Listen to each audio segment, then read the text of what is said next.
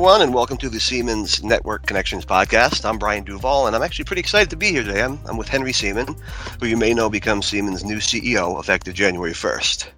Now, for those of you who are aware, a new CEO is a pretty rare thing around here. I mean, in fact, Henry's only the fifth CEO since we were founded back in 1903, so this is a pretty big event. So, I guess without further ado, Henry, welcome, and congratulations on the new role. To kick things off, can you tell us a bit about yourself? I mean, maybe a brief history of your connections to the company? Yeah, absolutely. So, my background, I grew up right down the street from the company growing up as a kid. My dad worked at the company for most of his career until he retired, leading the sales organization. And as a result of that, I mean, I really grew up very close to, the company and the factory itself. Professionally, I just joined the company in 2017, so somewhat recently. And before joining the Siemon company, I worked in consulting. I worked in supply chain and operations elsewhere. But like I said, I've been very close to the company really since day one. Well, I'm privy to a little bit of your resume, and you've built quite a resume, like before coming here in 2017. But I also know your roots run pretty deep. I mean, what are your earliest memories here of the Siemon company? Okay, have a lot of them. I guess the earliest memory, which actually I look back at quite fondly. I mentioned my dad worked at the company, so I spent a lot of time here just kind of following him around and, would attend different company events and so on. But I do remember, I think to answer specifically, my earliest memory is probably, he would come here on the weekends, and typically I would come and I'd join him. And I remember just bringing my soccer ball, and while he would be working in, either his office or he'd spend a lot of time in the telecommunications room, I would be just dribbling and setting up cones up and down the hallway in the Princeton building over on the east side, and just spend a lot of time kind of killing time over with my soccer ball. Unfortunately, it didn't actually translate to much in terms of my soccer skills because I never really was an incredible soccer player, but had fun nonetheless. We've talked a little bit about some of your background previously, and you kind of started off, lower level to see the company. But that's not where your work in the industry itself ended. I mean, you actually went to work with one of our certified installers for a time, right? I did. That was in Connecticut. That was, let's see, I was in college, and I spent a summer with one of our installers out in the Seattle area.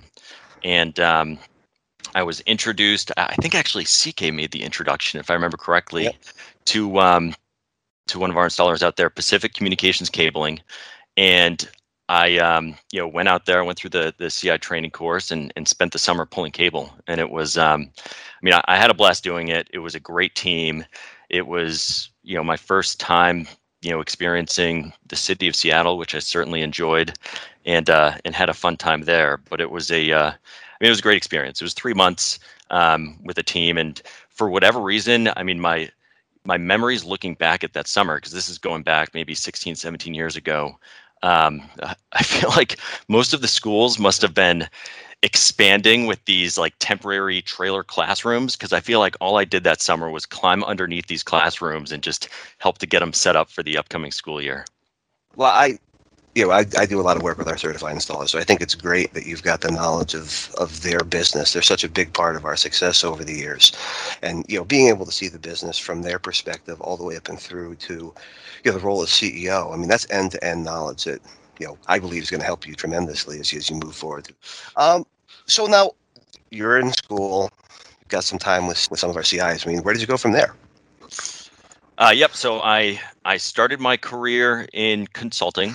And I went to school down in Virginia. So from there, I landed in the Washington, D.C. area, and was primarily focused on. I worked for Deloitte Consulting, focused on organizational strategy. Got to work on a couple engagements specific to kind of merger and acquisition integration, and it was a great experience because I think like anyone that spent some time in general management consulting, you get you learn a lot just by looking under the hood and getting to know how these large organizations operate, and that's what I got to do for for about 5 years in that area, and I really enjoyed it. From there, I ended up going back to school, so that brought me up to Boston for a couple years. I went and got my MBA at MIT and focused primarily in operations and supply chain.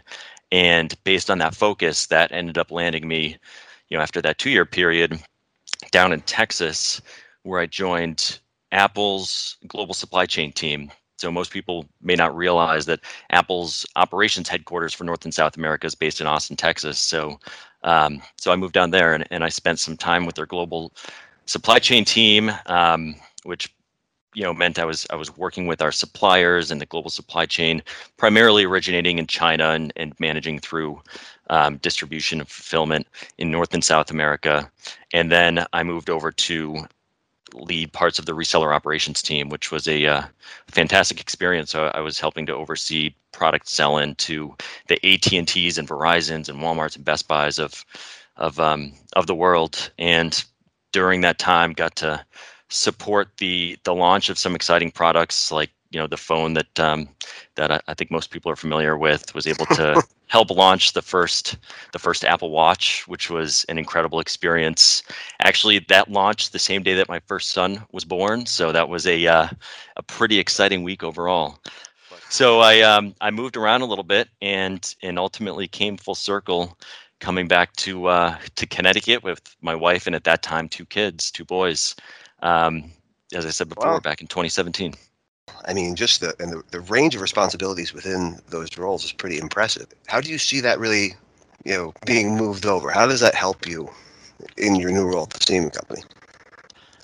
Really kind of a crash course in learning basics of strategy and how do you enter a new situation, a new environment, and try to learn as much as you can in a short amount of time so that you can add value. And really the way to do so is by asking good questions, acknowledging that you don't know everything and you need to learn. And then, in the case of, in the consulting world, you're providing value by helping to connect those dots and identify opportunities. And I think, aside from, one person's role as a consultant, any manager, any individual for any organization, I think that's, incredibly valuable skill set to have. So I like to think that that's what I've been able to bring to the roles that I've had since I left consulting. Now, as we've learned, with the transition plan, this wasn't knee-jerk. This wasn't necessarily out of the blue. There is a long-term, well-thought-out, transition plan in place. I mean, can you give us a little bit of details on how that's worked to date? And Yeah, absolutely. And you're spot on. I mean, this has been very diligently thought out and planned, which I very much appreciate. I mean that conversation that I just shared with you happened well over 2 years ago now, and so the runway has been exceptionally long. And I look at other transitions, from other companies where they go through that type of leadership transition, and um, I feel very fortunate to have had that amount of time to proactively plan and start to gain more exposure and learn. And so, for most of that time, I still had my responsibility kind of managing the global supply chain team, but also started working very closely with Carl, with the entire board of directors, and really from that point forward was gaining as much exposure as possible. Um, for the last couple of years. And you can imagine, Brian, I mean, just think of what we've gone through in this past year with COVID and all of the impacts and challenges that that has unexpectedly presented. It's been a lot of learning in a short amount of time just as a result of that. So, but yeah, I know. So I do consider myself fortunate and to have that gift of time to take yeah, advantage of all that planning and due diligence. yeah. I mean, I think from my perspective, I've always been impressed with the company as a collection, how many really smart, dedicated people there are. Just doing the work every day. And from my perspective, I've seen you avail yourself of that, and seem to always be learning. So I guess that two-year runway, as you put it, which I think is a great analogy. I think that says a lot about the way the company operates. That everything's got a plan. Mm-hmm. I think that's great. So Now, this might be one of those tougher questions because, as I mentioned it early on, I mean, you're only the fifth CEO. The company's been around 118 years, and that's five generations. You represent the fifth generation of stable family leadership. I mean, there's a 118-year legacy of success for you to build on, and what do you think are the most critical lessons that all of that history can teach you? I mean, what do you take forward with that, with all of that legacy behind you? Yeah, that's a good question. When I walk into to the office, I walk past our museum, and I know that most of the Siemon employees that are listening to this are hopefully familiar with that museum. Have had the chance to visit and kind of walk through and see. But for those that haven't, Siemon company that haven't, um, we really kind of lay out the evolution of the Siemon company over the course of those, four coming up on five generations, like you said, Brian.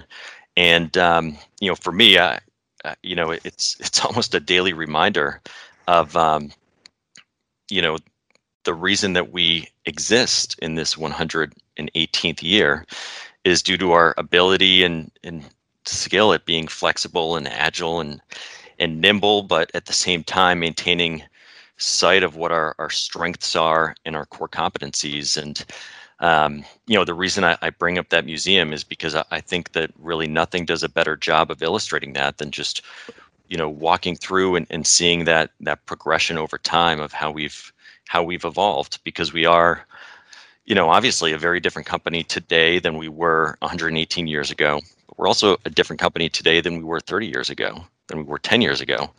And I think with each generation and with each decade within each generation, and you could probably break it down even further, I think that is really an overarching lesson that history's able to teach us. I always, in the back of my mind, I like to break things down to like simple analogies, and I always tend to think, inspired by the past, inspired by our history, but really focused on the future, because wherever you Like that. sit on the timeline of the Siemon company, somebody's learned from the people before them, but they're still looking forward. It always seems to be a perpetual Absolutely. looking forward. Yeah. And the term I've heard both you and Carl use, quite a bit is just the concept of stewardship. You know, is that what does that mean to you? Obviously, we all get it. You're you're the fifth in a long line of really great company stewards. I mean, Hmm. how do you view that role?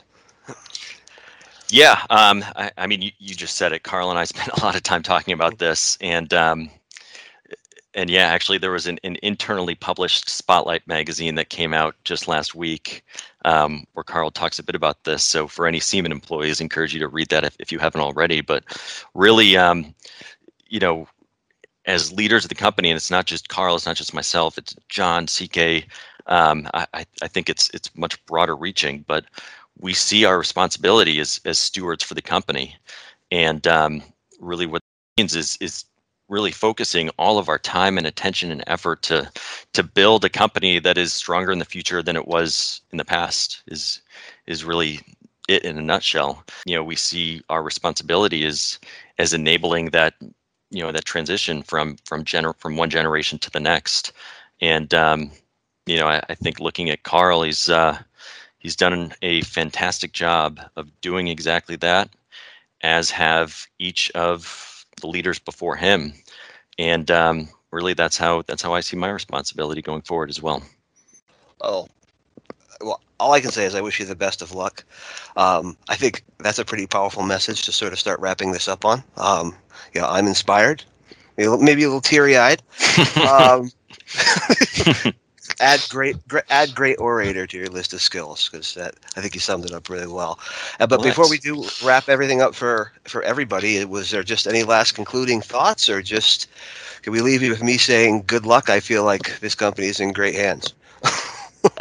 Yeah, I guess concluding thoughts is, I just want to extend my thanks and appreciation to everyone in the company and everyone outside the company that we interact with every day. I mean, it's not just when we talk about the Siemon family and we say one Siemon, one team. It's not just those that are part of the Siemon company family. It is kind of like I mentioned before, much broader reaching than that. And I think that's one of the things that I picked up very early on when I was traveling and spending time with some of our CIs and our customers and distribution partners and suppliers, that it's it's a very powerful network, and I look forward to serving everyone that's part of that network. Well, again, thank you so much. Congratulations. All the best. We know we're in great hands. And with that, I'd like to say goodbye to you and goodbye to everyone that joined us today. Thank you. And we look forward to seeing you in the next episode.